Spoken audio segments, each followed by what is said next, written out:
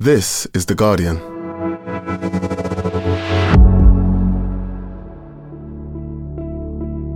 Today, they've put out their campaign videos and started their charm offensives. Now, 6 candidates are vying to become Britain's next Prime Minister.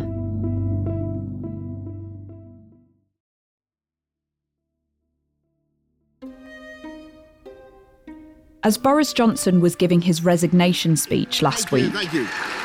It is clearly now the will of the Parliamentary Conservative Party that there should be a new leader of that party and therefore a new Prime Minister. Several Tory MPs were watching with intent, imagining themselves taking his place as Prime Minister.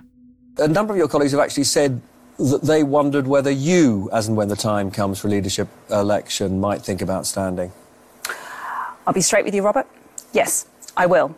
Headlines this morning. The contest to succeed Boris Johnson has begun, with the backbench MP Tom Tugendhat saying he can offer a clean start. Rishi Sunak has thrown his hat into the ring to replace Boris Johnson. Someone has to grip this moment and make the right decision. 2, 1. The Transport Secretary, Grant Shapps, has also launched a bid for PM. Sajid Javid and Jeremy Hunt say they will help. The International Trade Minister Penny Mordaunt has become the 9th MP to enter the race to replace Boris Johnson. Liz Truss has launched her bid to be the next Conservative leader. Foreign Office Minister Raymond Chistey became the 11th candidate to declare last night. In the UK, when a PM quits, the decision on who replaces them isn't always the public's to make. We don't automatically have a general election. It's the ruling party and its members who decide on a replacement. Every candidate knows they need to win over their colleagues in the Conservative Party. And then, when the number of candidates has been whittled down to 2, it's the party members who'll decide on who gets to lead our country. Some might say this is no time for novices. I think this is no time for steady as it goes sinking into decline. This week, each candidate has been setting out their policies and trying to build a sense of their public persona. And to some extent, that means saying what they think about Boris Johnson. Is he flawed? Yes. And so are the rest of us. A leader who has deeply divided the Conservative Party. Wouldn't want to damage anybody's chances by offering my support. Today, Conservative MPs will vote in the second round. The race is down to Rishi Sunak, Penny Mordaunt, Liz Truss, Kemi Badenoch, Tom Tugendhat and Suella Braverman. By the 5th of September, one of them will be our Prime Minister. From The Guardian, I'm Hannah Moore. Today in Focus, the battle for the Tory leadership.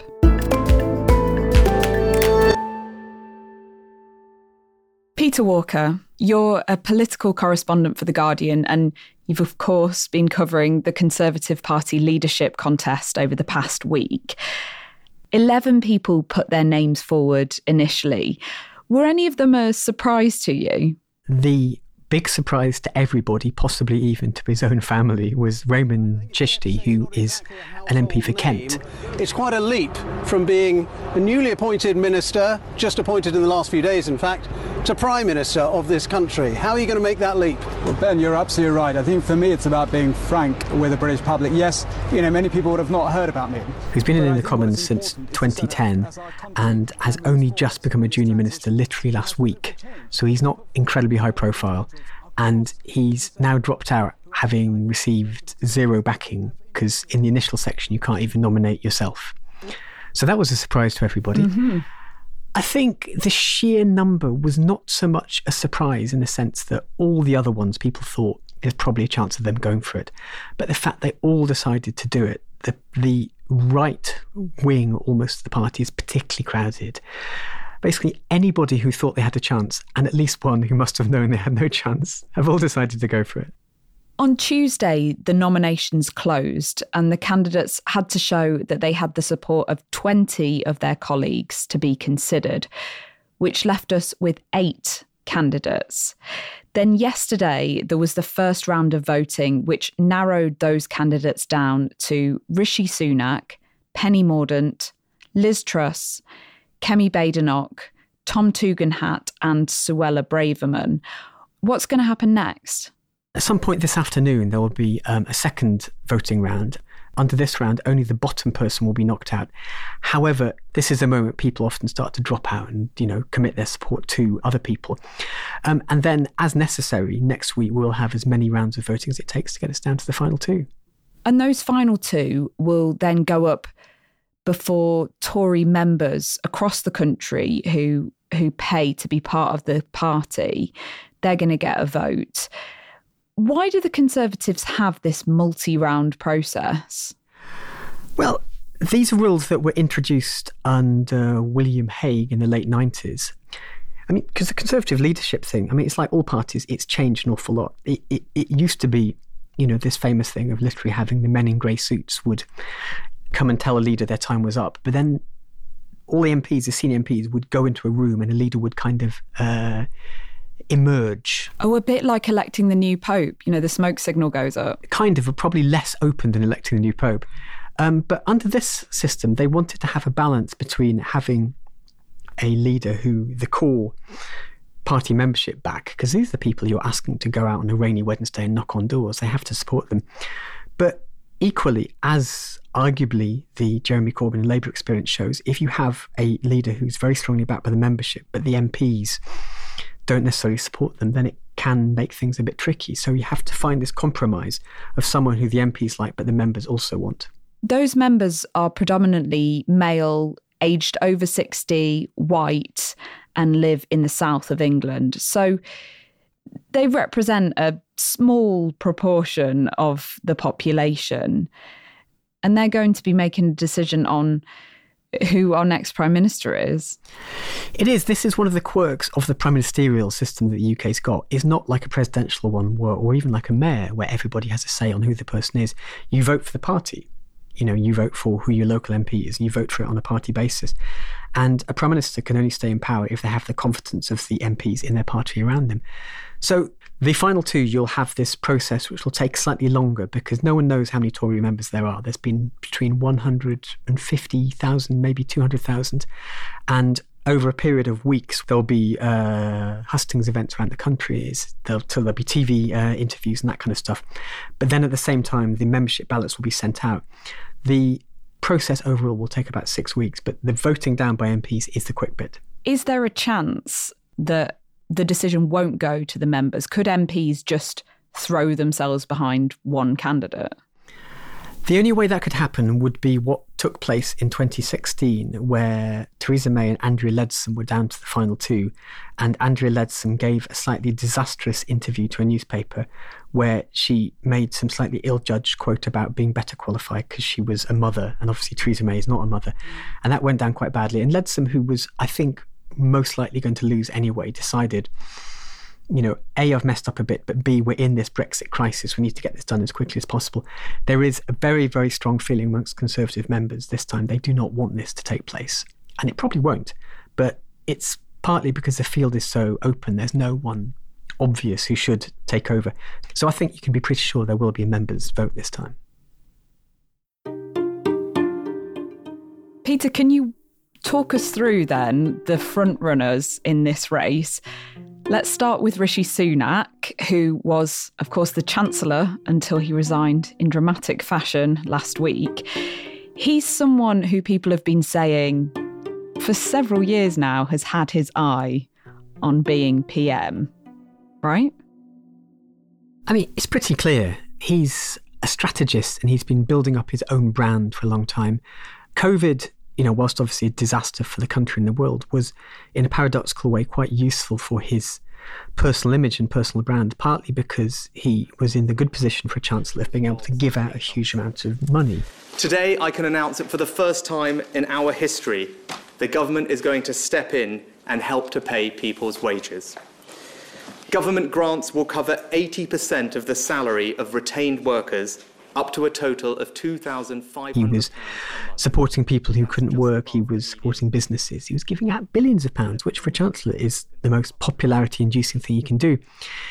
And that did his appeal a lot of good. But in terms of plotting, yes, it was well known he wanted to take over. And it was also notable that when he launched his leadership bid, his Ready for Rishi website, the domain name was registered in December last year, right? Which was when all the party stuff started to come out. He could obviously see the way things were going.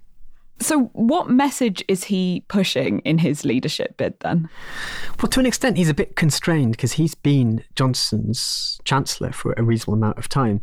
And he's not quite the continuity Johnson candidate, but in his launch on Tuesday, I want to talk about Boris Johnson.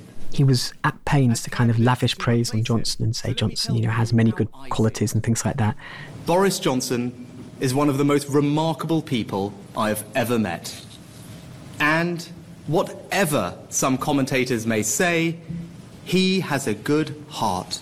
And it's also the case in economic terms. Obviously, he's the person who introduced the economic policy. He's proposing less of the same. There's been this quite chaotic tax-cutting arms race amongst a lot of the candidates. But Sunak has been the person who's been saying, yes, of course I want to cut taxes, but we have to do it in a sensible way. So his pitch is that he's the kind of grown-up in the room. We need to have a grown-up conversation about where we are, how we got here, and what we intend to do about it. If he made it to the final two, would there be anything about either his policies or about his kind of persona that would stand against him? There's quite a few things. I mean, only a few months back, he was seen as having completely damaged his brand with the revelations that his wife had non-domicile tax status in the UK, which meant that she didn't pay UK tax on her earnings, which are very, very big earnings. And his wife is the daughter of the founder of Infosys, the kind of now multinational IT company. And she's worth a huge amount of money. I mean, her stake in the company is hundreds of millions of pounds. And plus the fact he lives and exists in this quite rarefied kind of jet set circle. So he himself is independently very wealthy. He was a hedge funds banker before going into politics, made a lot of money. He also had a US green card, which is this partly tax, partly immigration thing, which he kept on as an MP and even as Chancellor too. But I think for Tory members, that could be quite potent, this idea of someone who just lives in this private jet world who won't be able to connect to voters. Another candidate who seems to have been working towards this moment for a long time is Liz Truss, the Foreign Secretary. What kind of image would you say she's been trying to cultivate of herself in the lead up to this contest? She's been very explicitly trying to portray herself as Thatcher 2.0. I mean, she even posed in a tank, which is very much this kind of Thatcher image. She's this kind of no-nonsense, tax-cutting, truth-telling, economically liberal, slightly culture warish. And she is quite similar to Thatcher in that she very, very much does have this genuine belief in kind of low-state free enterprise stuff. She's very much that part of the Conservative Party. As Prime Minister, I will lead a government committed to core Conservative principles: low taxes, a firm grip on spending, driving growth in the economy, and giving people the opportunity to achieve anything they want to achieve. And if she does get through to the final two, then that could be a very potent mix. She'd be quite tricky to beat if she's in the final two. Well, she's been backed by Jacob Rees-Mogg, Nadine Dorries, who, at this point have been Boris Johnson's kind of closest loyalists. The candidate that we select, and for me it's Liz who I'm going to back, will continue with those manifesto promises and will continue to deliver for the government and for the Conservative Party moving forward. Jacob? Well, thank you. Yes, I'm also going to be backing Liz Truss, as Nadine said. And Dorries and Rees-Mogg did this little press conference, didn't they, on Tuesday, in which Dorries said, Liz Truss is probably more of a Brexiteer than we are. Very aware that she's probably a stronger Brexiteer than both of us. How do her politics compare to Sunak's? Well, it's a bit of a weird one because she looks like she's getting quite a lot of the Brexit vote, even though she was a Remain supporter in 2016. But, certainly on Brexit, she's seen as the kind of tougher one. She has been Boris Johnson's kind of lead Brexit person for the last few months, so she's very heavily involved with the Northern Ireland Protocol Bill. Another frontrunner, probably posing the biggest threat to Sunak and Truss, is Penny Mordaunt. She put out a campaign video that got a lot of attention. Not for the right reasons. Yeah, for people who haven't seen it, can you explain what happened?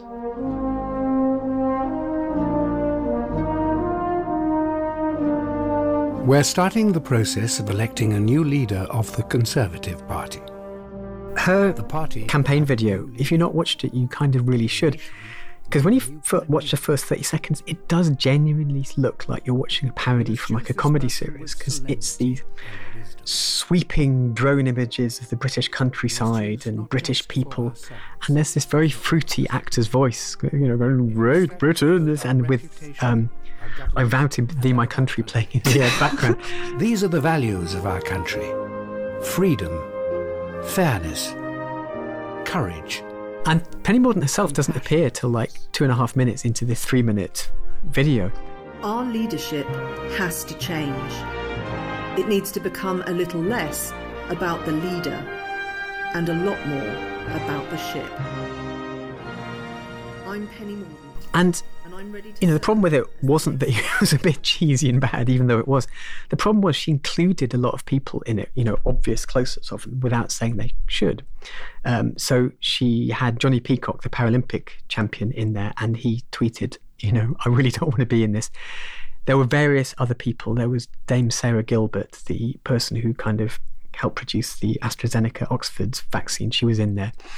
And during a period when the Voicer was explaining how great the Conservative Party was, it focused on Jo Cox, the Labour MP who was murdered in 2016. Conservatives do not have a monopoly on good people and good ideas. We are the most successful party in our nation's history. And there were objections, I think, from the family of Jo Cox, and that was taken out. Our greatest heroes have been the living... Mordaunt is a slightly strange one because she's a great campaigner. She can be quite a formidable kind of figure to debate. And she's, been Defence Secretary, albeit fairly briefly. She's been around for a long time, and she can kind of appeal to all parts. She is from a reasonably modest background. She's attracted a lot of working class voters. But at the same time, if you talk to people who know her and deal with her, her political philosophy is a bit vague. They do sometimes say, I'm not quite sure what she stands for. What could go against her in this race? One of the issues that she might potentially face is that she's quite socially liberal on cultural things. She's particularly strong on LGBT plus rights. That trans men are men, trans women are women. And I think that's what she believes.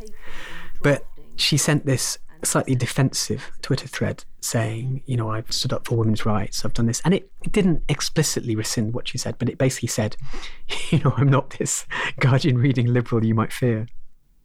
Who are the other candidates from the more centrist wing of the party? You've got Tom Tugendhat. What they see is that I'm here to serve the country. I'm not here to serve anything else. I'm here to bring a return of service to the United Kingdom, the government serving the people, the Conservative Party serving its members. Because this is not about petty politics. This is not... Who is the only remaining candidate who has never served as a minister.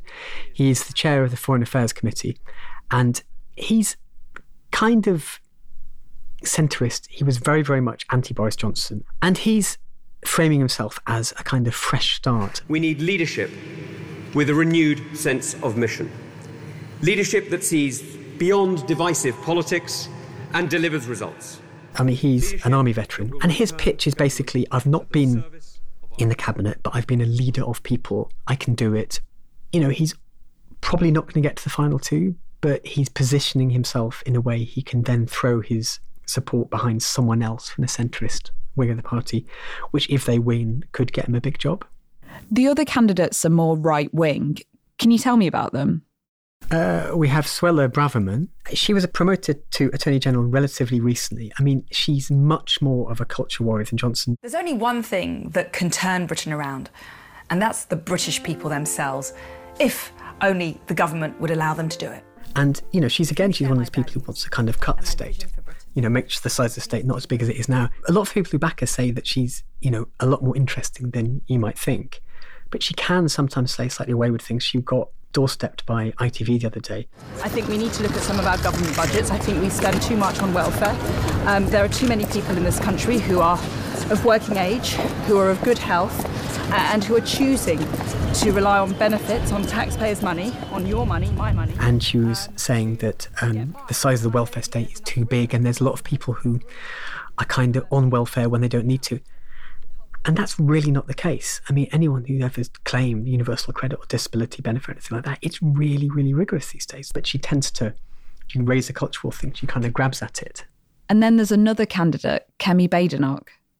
So Kemi Badenoch is one of the kind of real culture warriors. If we don't stand up for our shared institutions, for free speech, due process and the rule of law, then we end up with a zero-sum game of identity politics which only increases divisions when we need to come together. And she's actually done quite well so far. She's attracted a lot of attention. I mean, the people who support her really think she's great, but I've also in the past spoken to some Conservative MPs who say almost literally unprintable things about her.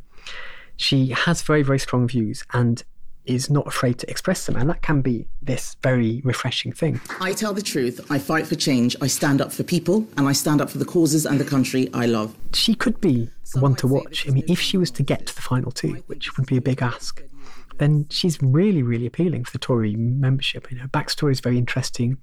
She grew up in Nigeria, in the US, in the UK.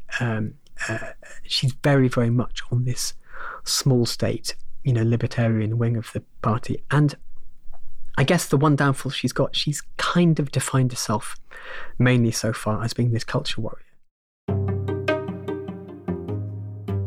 As you look across all of these candidates then, what would you say they tell us about where the Conservative Party is right now?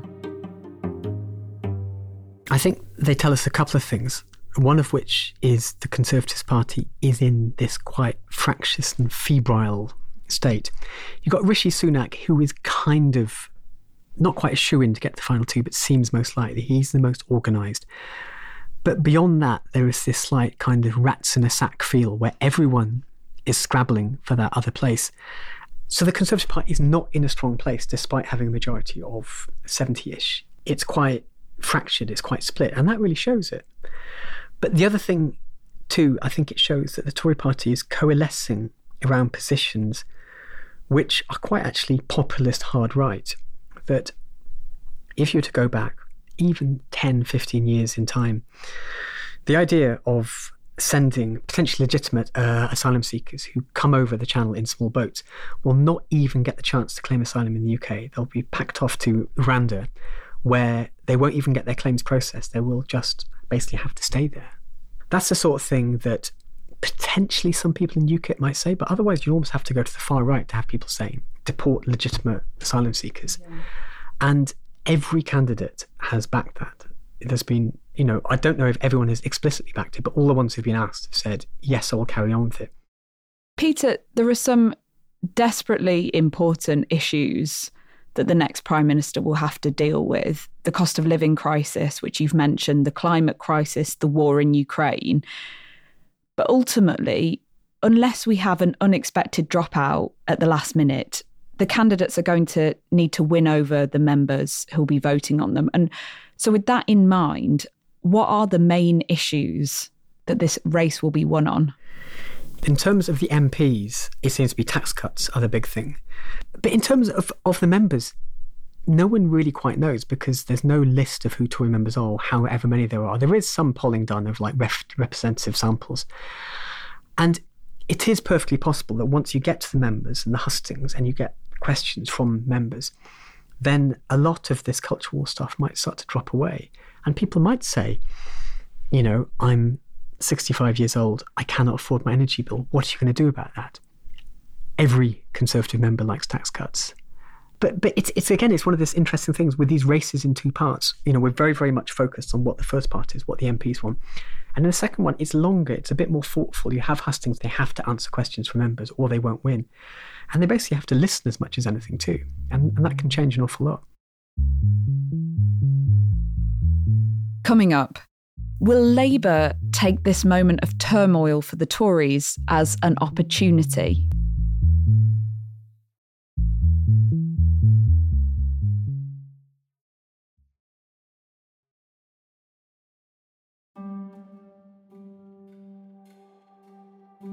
Peter, on Tuesday, Labour tried to bring a motion of no confidence in Boris Johnson. He blocked it. Since then, the Conservatives have said they will table a confidence motion, although it'll be aimed at the government as a whole, not specifically at Johnson. Why did Labour want that vote in the first place? The reason Labour want to do it is not because they think they're going to get rid of the Johnson government and cause a general election, though I think they would quite like that. I mean, fighting against a disgraced Conservative party that hasn't got a leader would be quite good for them.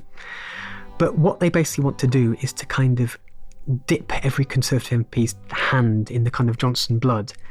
They want to have every target seat being able to have a poster saying your MP supported Boris Johnson in the confidence vote. Because Boris Johnson his reputation amongst the country is really not very good at the moment. You know, apart from everything else that's taken place, he's this lame duck PM. No one really wants him to stay. And yet you kind of have to have a government. Under Constitution, you have to have a Prime Minister in place at all times. So the Labour ruse was just basically to force the Conservatives to do something they didn't necessarily want to do. And Keir Starmer earlier this week was in Gateshead giving a speech called Delivering a Fresh Start for Britain. Which is slightly like the Tom Tugendhat slogan as well. Strangely similar. You know, there is a moment here potentially for him, as Johnson's on the way out, to say this is the alternative that Labour could be offering. You know, come the next general election, this is what we could be offering.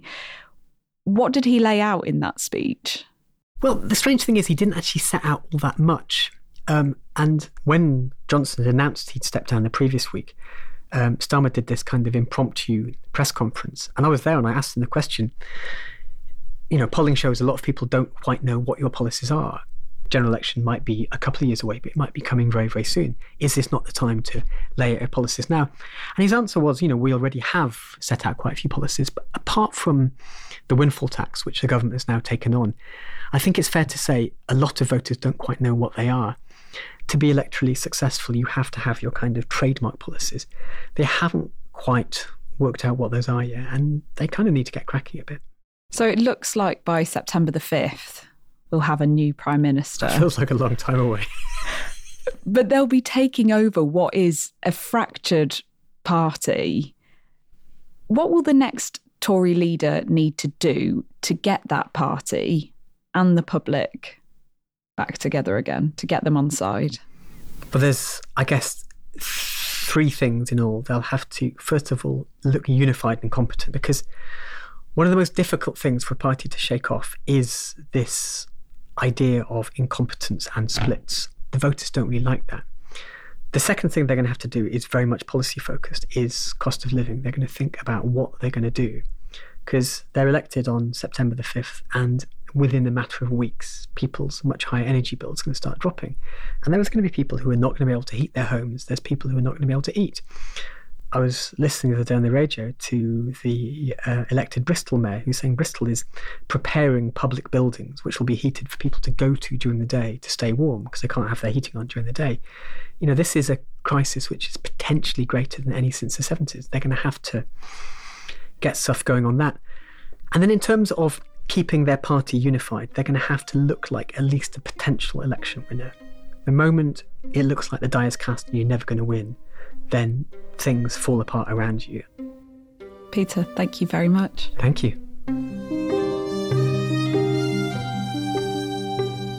That was Peter Walker. If you go to theguardian.com, you can follow the results of the second ballot today on the Politics Live blog. This episode was produced by Alex Atack and Ruth Abrahams. Sound design was by Axel Kakoutié, and our executive producers are Elizabeth Cassin and Phil Maynard. We'll be back tomorrow.